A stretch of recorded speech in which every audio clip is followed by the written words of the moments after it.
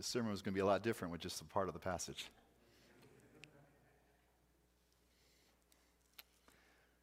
When Andrew and I got married many years ago now, we were gifted from one of my staff colleagues at the church where I served.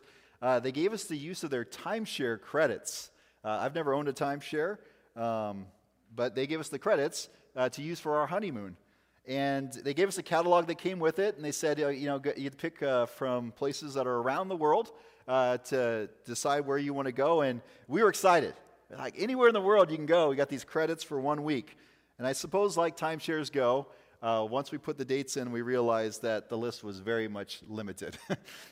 It got down to about 2 places. And so we ended up staying in Cancun, Mexico, which was pretty cool. I have to admit, it was pretty cool. And as things go, that resort was all-inclusive, but it wasn't all equal. Right? It was an all-inclusive resort, but not all equal. Instead, when you checked in, the resort would assign you a particular status, and you would get a colored bracelet that would match your status. You were either a member, which had these kind of cool metallic gold bracelets. You were a guest of a member. My wife and I talked the other day about this. We couldn't remember what color our bracelets were, and I couldn't find a picture that had the bracelet in it. So let's just say it was blue. Who knows? And then if you were someone who just happened to book online, like, I want to go to Cancun, Mexico, stay at the resort, I'll just book online, you got a third color of bracelet. And these were used for quick identification by the staff at this resort. And the speed and attentiveness of service that was delivered to you was based on the color of bracelet you had. For instance, if you sat at the bar and you were hoping to be served, if you had a gold bracelet on, you'd be served immediately, and you'd be offered the top shelf booze. If you had the bracelet that I had on, you were next in order in that pecking order. But if you were the poor fella who booked online, you got served last. And this actually ended up being a situation where we would sit down and order a drink, and we would come in. There would be folks seated there beside us, and we would come up and we would sit down, and the server there's helping them, would see our bracelet, would stop helping them, and would come over and immediately start to serve us because we were higher on the pecking order. The whole thing was unbelievably awkward. Unbelievably. And it created an environment that didn't feel right, even though I was the beneficiary of being right in the middle there as a guest of member. But of course, as a guest of member, my status oftentimes afforded me even more leisure on my vacation than it did others who were staying at the same resort. This kind of stuff can go to your head, right? You can turn into a different kind of person when you have this sort of thing handed to you. Some of you are like, I like that person that I become when that happens. Stop it. And it would seem to me that the vacation experience in that everyone else crowd is certainly, like I said, is hindered by that sort of process or that sort of way of dealing with folks. And it was only bracelet color, of course, in this story that identified who was in and who at some varying degree was out. But in the first century, it wasn't about bracelets, and it certainly wasn't an all-inclusive resort back then in Jesus' day and then later in Paul's day. But there were those who were disrupting here in the earliest church, disrupting those communities with a message that talked about what it meant to belong to the people of God, what it meant to be those who were in Christ. And that message meant faithfully observing Torah. And with that came that practice of circumcision, literally this marking of males. And we see this sort of thing come up all the time throughout the New Testament. We've actually looked at this in other sermon series in Paul's writing, but this shows up in other books in the New Testament. But here in Philippians, something happens, and we see it show up right here in our own text, where it certainly fired up the apostle. Now, you heard the scripture reading. You might be looking at the text there, and you're saying, what do you mean he got fired up? I don't see him getting fired up. But before we get into that, when we talk about what the fuss is all about, let's take a look at that fired up part. Let's take a look at that emotion that Paul uses here. Look at the words that he talks about here. He says in verse 2, he translates these, verse 2, of course, has an exclamation point there at the end of the sentence, but there's these words that are used to apply to the people that he has in mind. He calls them dogs, right? That's not a celebration of their alumni status with the University of Washington, all right? That's not what that is. But rather what he's doing is the group that he has in mind, most likely because of their own position, their own status, their own sense of elitism and belonging, they most certainly applied that same word to outside groups.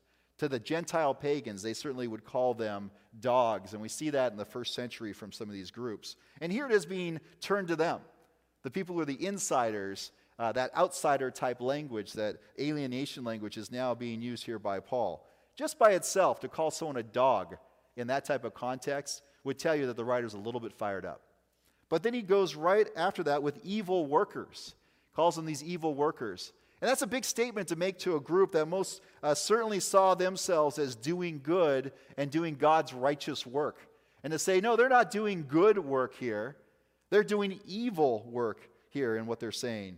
And then this one, just to top it all off, with this third one here, mutilators of the flesh. It's an interesting take there on the practice of circumcision. To take it and move it into this kind of category. No longer is this ordered religious practice that signifies covenant faithfulness and belonging. It's taken to see as mutilation. And if you want a picture of kind of where Paul's using this from, if you remember back in Mount Carmel, when Elijah and the prophets of Baal, and those prophets, they're trying to invoke their God and try to get a response out of Baal. And it says in the text that part of that response was they were cutting themselves, right? They're just slashing themselves. That's the mutilation of the flesh, as well. Is this kind of seemingly nonsensical harming of oneself to invoke some sort of response. And Paul has just taken their circumcision and put it in that category. And that looks far different than the picture that they certainly have in mind. But there's more here that points to this writer being fired up. Of course, you may not have felt, again, like I said, the force of that in hearing the text or even reading it. There's two particular commentators note that the vigor of the apostles' emotions is moderated so that its full force escapes the English reader. So you're not alone. Experts have observed that particular thing. But even still, there is here in this text a large number of figures of speech that are used in a very short order. One of those is the repetition of the same word at the beginning of 3 successive clauses. You see that in verse 2. We have it here, it says beware, right? You see that show up. That word actually, in the NIV, what they do is they omit it 3 times. They only show it once. They say watch out instead of beware for those dogs, those evildoers, those mutilators of the flesh. But in our translation, you see the repetition of that word. That's just the way the Greek is. It has this repetition of the same word 3 times. So you know Paul's going, beware, beware, beware, observe, observe, observe, watch out, watch out, watch out. He wants to get their attention on this. The second thing we see is a play on similar sounding words that are then set in opposition to each other to provide this kind of heightened sense or heightened force to it. And that is the words there for circumcision and the word that we have for mutilation. You'll see in our own text has the word mutilate or mutilation there, katatame. When we start talking about circumcision later, it's peritame. So it's a similar sounding word. You especially hear that in the ending.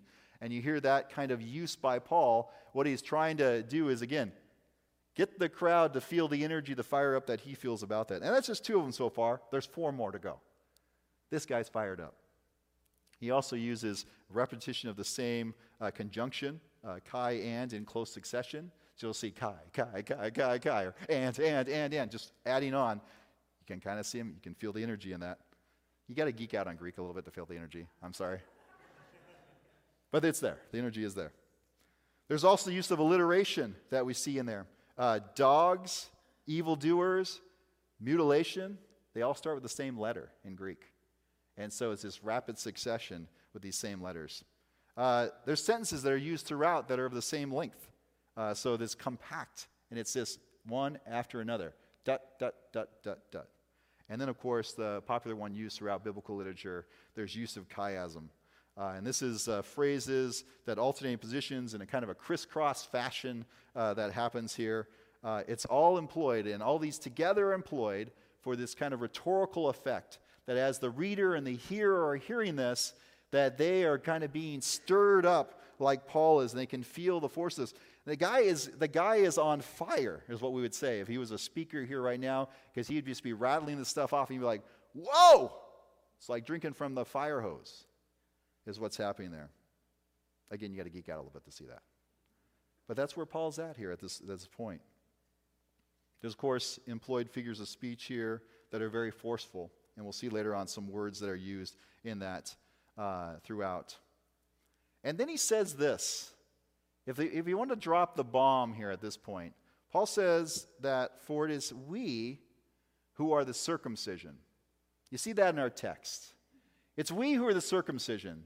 So he's talking about this group over here that is insisting that Torah practices and circumcision be very much part of what it means to be one who belongs to God, to be the people of God.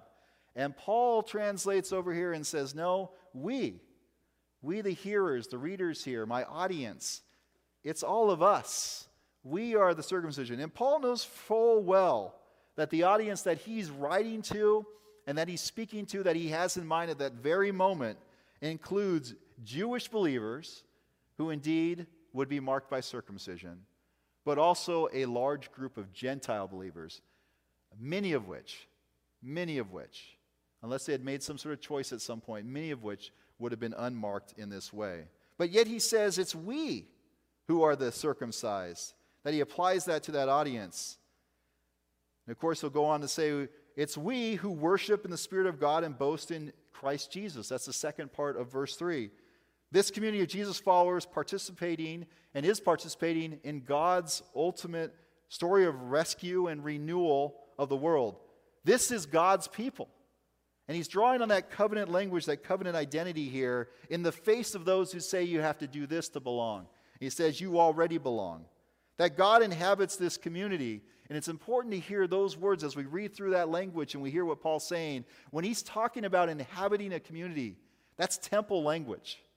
He's talking about the presence of God being in the midst of this people, that not only do they belong, but if you think about the structures, the religious structures of the day, that God is seen and is active in the midst of those people the same way God would inhabit the temple.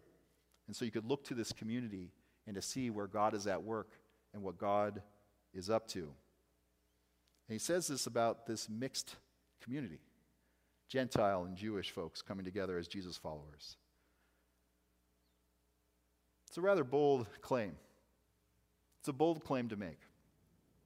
But it's an important one that's based on ancient promises. Of course, Paul's going to have in mind, like any good Jewish reader, he's going to have in mind passages like Jeremiah 31. It says, the days are surely coming, says the Lord, when I will make a new covenant with the house of Israel and the house of Judah. It will not be like the covenant that I made with their ancestors when I took them by the hand to bring them up out of the land of Egypt, a covenant that they broke, though I was their husband, says the Lord.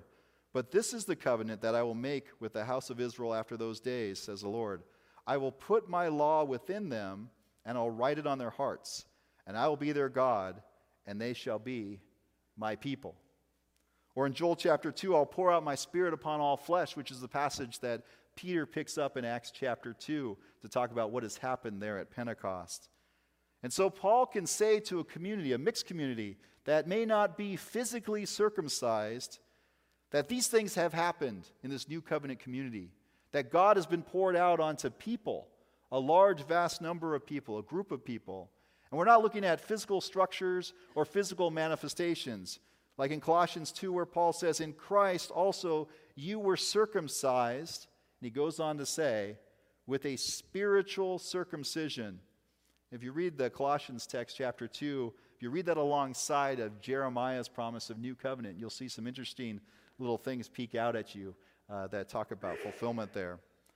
Or in Romans chapter 2, for a person is not a Jew who is one outwardly, nor is circumcision something external and physical. Rather, a person is a Jew who is one inwardly, and circumcision is a matter of the heart by the Spirit, not the written code. Such a person receives praise not from humans, but from God. Of course, because of this, being a member of God's people, being one who's in, doesn't come, like I said, from markings of the flesh, as we note in the last part of verse 3, but rather God's own claim on their life in Christ. There's a regrouping that's happening here. There's a reforming of what it means to be the people of God, of what it means to be Israel. And that regrouping is going to happen around the person of Jesus of Nazareth, who Paul identifies as the Messiah, the Christ. This is what God has promised.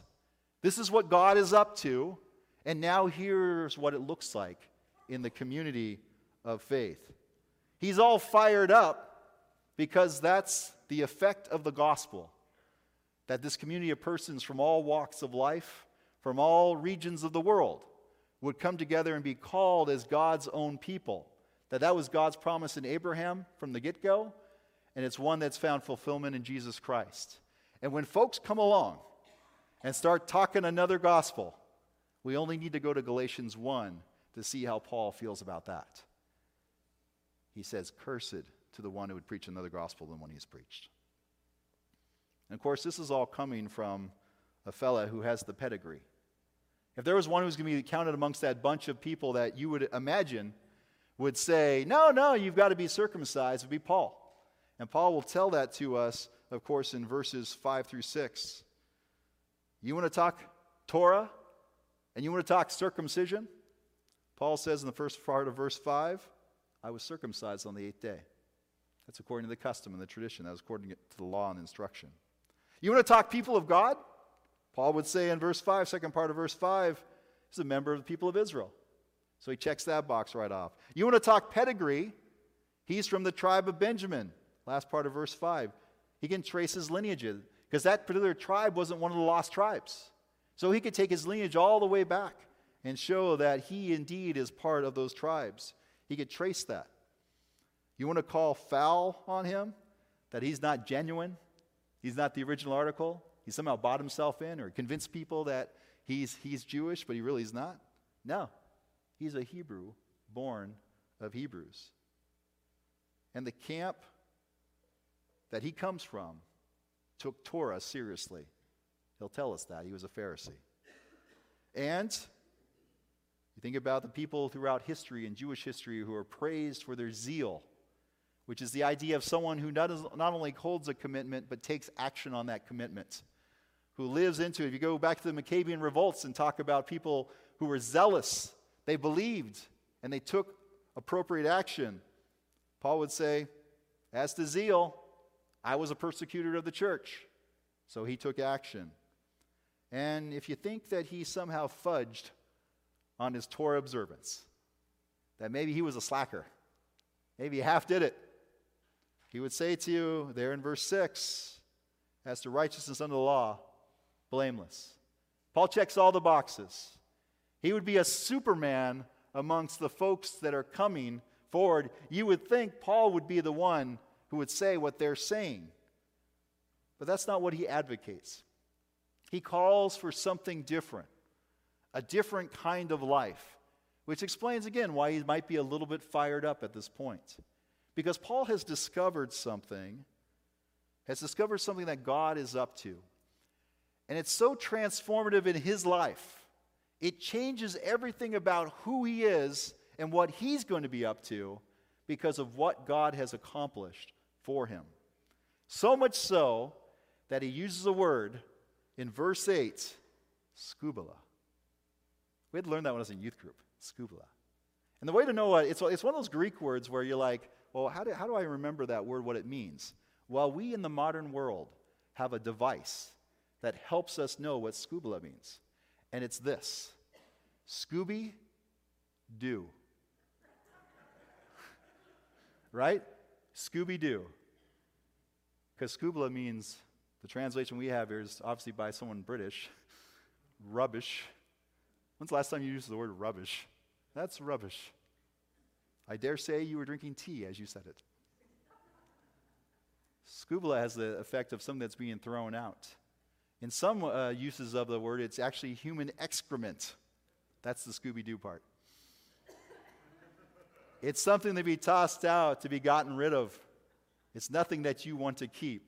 And if you do, I'll need to talk to you later about that. But that's what the word he uses here. All these things, all these status markers, all these things that in my life that were important, of the utmost important, that not only were the things that I held with who I was and my identity, but things I took action on. They're nothing compared to what I've discovered. So what is it that Paul's discovered? Quite simply, he discovered Jesus Christ. He's been transformed by the Messiah. And here is this one that we call apostle today, a writer here who's speaking to a church. But all these things he counts as a loss because of Christ. That something transformative has happened that has shaped his life. And I dare say it probably surprised him each and every day just how different he became because of that. The way he views the world now is everything comes into focus because of who Jesus is. And his pursuit now is to know Christ. And that idea of knowing Christ is an important one for Paul, but it's important for us today to hear as well what that means to know Christ. In one sense, the idea of knowing Christ is to be in a personal relationship. And that is to be personally connected to Christ. And Jesus, of course, uses imagery of the vine. And for us to hear that kind of imagery in our own day, that when we talk about knowing Christ, sometimes it becomes for us kind of a head thing. Maybe we use the word like trivia, or I've got some information. I could pass a content exam or something with the information that I have here. But that's not what Paul's talking about in knowing Christ. He's talking about this sense that one's own relationship and connectedness is there to be known and to know. There's also a sense that there's action that's taken, or moral action that would be taken in response to knowing Christ. So it's not just a kind of a feel-good, I feel like God's arms are wrapped around me and I'm being embraced in this large hug, but it's moving us to a way of living, a way of life. Because I'm known and because I know Christ, I now respond differently. And we see this picture in our world today. I remember many years ago there was a number of folks in our congregation that I was serving in that would go, and one of the things they volunteered was they would hold babies, and these babies that were born amidst drug addiction of their moms were on whatever type of drugs when the child was born, and now the mom was out of the picture, and they found that if someone could come and just hold and rock and cuddle with the babies, it made a huge difference in the life of the way those kids turned out. Just that affection and that touch. And to see that there's a sense there that when we're enfolded and held by Christ, known by Christ, that we live differently. That the way that we live it looks different. It has a different kind of existence. And then, of course, there would be the way that you'd imagine with someone like Paul, who has a robust understanding of Scripture, whose intellect, as we look through the writings, is just brilliant writing and brilliant thoughts to take what we know as Judaism and to expand and show what God is up to in this expanded outreach, this extension to all the world as we read through the different writings. And so intellectual reflection that exists there, to know Christ, to know cognitively, but again, not in a kind of a simplistic way, but to really deeply ponder and know what Christ is up to and what it means to be in that character and that life of Christ. These all come together as one picture of what it means for Paul and for us today to know Christ, to be in relationship, to be in that personal place, that loved place, to take action that follows from that understanding, and to spend that deep pondering and to consider throughout our days. And you don't have to be a great academic to do this, right? You don't have to be someone who has lots of degrees and lots of accomplishments that way. Rather, it's simply looking at life and looking at our own lives and asking the question over and over, what does it mean to follow Jesus here, to that place? Where is Christ taking me by the hand and leading me into this area, in my own work, in my own vocation, in my own life with family and friends and community? And so Paul wants to be that person. And that's the thing that he's discovered, is that he's living in that now.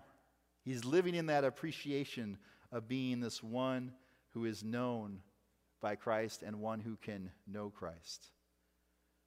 I think we should pause here for just a moment, though, and remind ourselves of something. This is being written by a guy who's in prison. We've said that throughout the series. He's not on a vacation. He's not on sabbatical. He's not enjoying the nice colored bracelet that gets you booze served first. He's not enjoying any of those things. He's facing the very real possibility that the commitment that he has to know Christ has led him to a place where it may cost his very life. And yet here's a person who feels like he is not only looking forward to the possibility of resurrection, but who is resuscitated, given life from that. That he has a new kind of life, that it's even more positive, more uplifting, that it's bigger and better than the life that he had before. That's some discovery that he's made. That's some possibility that God affords to us in Jesus Christ. So the question, of course, turns to us and asks us this morning, are we enjoying that kind of life? Do we have that kind of outlook? Is Christ shaping us in a way where we would say, that's the person I want to be. I want to be that person. I want to live there. Are we the type of person that Jesus talks about who finds that buried treasure and buys the field because they say, I want that reward. It's of great value. Or the pearl of great price, that we're pursuing it, that we're seeking after it, even if that takes us to places where in our own logic and our own rationale we say, that's not self-preserving. That's not the safe way to do it. Is God taking us to those places because we are following the crucified Lord, the crucified Savior, the King of the world? There's something to be gained here. Paul notes that the possibility of resurrection is there. The same power that enlivens us, that expands our imagination, is the same power that can resurrect. So following after the author of life. I don't know how many of you have seen the movie. It's an older movie now, Saving Private Ryan. Remember, there's a scene at the end there where Private Ryan is a much older gentleman at this point. And he's standing in what looks like kind of an Arlington National Cemetery is where the scene's at. He's much older. He's at the end of his life. And he has tears coming down his face. And he's looking at the headstones of the folks that were sent in to rescue him. The story is set. He's the last of several surviving brothers. He's the only surviving brother. The others have been killed at various places in World War II. And so the Department of the Army sends in a group to rescue him, to bring him out so that his family lineage, there would still be a member of the family in the next generation to go on. And guys give their life so that he could have life. And here he is at the end of his life, and he's asking the question at these stones of these folks who'd given the sacrifice, who sacrificed everything so that he could be rescued. Was it worth it? Did he live a life worthy of the lives that they forfeited so that he could live? And of course, that question pokes at us a little bit to ask the same question about our lives. Was our life modeled after a life that was worth or worthy of the high calling that God has on our lives? I've talked before about the author David Brooks. He shared several years ago, he talks about these different kinds of virtues in which we define our lives by. He talks about one being resume virtues. Those are the skills that we bring to the marketplace. So if you could put it on your resume, that would probably be a resume virtue. You show the things that you've done and accomplished, the degrees that you've had, the jobs you've held, the abilities and talents and skills. When I was back east, that was something that was popular at the memorial services. People would list them out, and man, there were some accomplishments. Ivy League education here, top school in the field over here, top business position, huge success. These would be resume type things, and I know there's many here who could really fill out a resume like that, would fill out those type of things. Paul certainly would be one of those as well, could fill those places out. But David Brooks talks about another one when he talks about our eulogy virtues that define our lives. The ones where once we get past the accomplishments, we talk about a different list of accomplishments. The way you live life. The things people share, the stories they recount, the ways that you impacted the lives of others. And I think if we're honest for a moment, As great as all the accomplishments are in our lives, I think most of us would agree with Brooks that the eulogy virtues themselves are more important than the resume virtues. One eulogy virtue I'd put on the list here is this virtue of following after the crucified Lord. If Philippians 2 is correct, it doesn't afford to us what this world might call a great status. It lays us before the world and for our friends and our family and everybody we connect with as someone who is following a crucified Christ. We humble ourselves. We step forward with that great show of love in a downward direction. We don't lift ourselves up first. We don't put ourselves on the pedestal, but we consider others first, as Christ did. And yes, the resume might be full, right? Philippians 2 starts out with Jesus, who is in fact divine. It might be full, but here's the beauty. It doesn't matter what level you come to Christ at. It doesn't matter how greatly accomplished you are, you still can serve. You still can live and use the gifts that you have to honor Christ and to be a faithful witness. Friends, as we go away from this text this morning, we go away from a sermon, but we continue to ponder in our own hearts what it means for us to be defined as the Messiah's people, Christ's followers, those who have this knowledge in our heart that we live with that Christian mind shaped by God, illumined by the Holy Spirit, that we might not only think of, but we might also imagine and live into the reality of what it means to be faithful and true to the one who's been faithful to us in all ages. We pray this in Christ's name.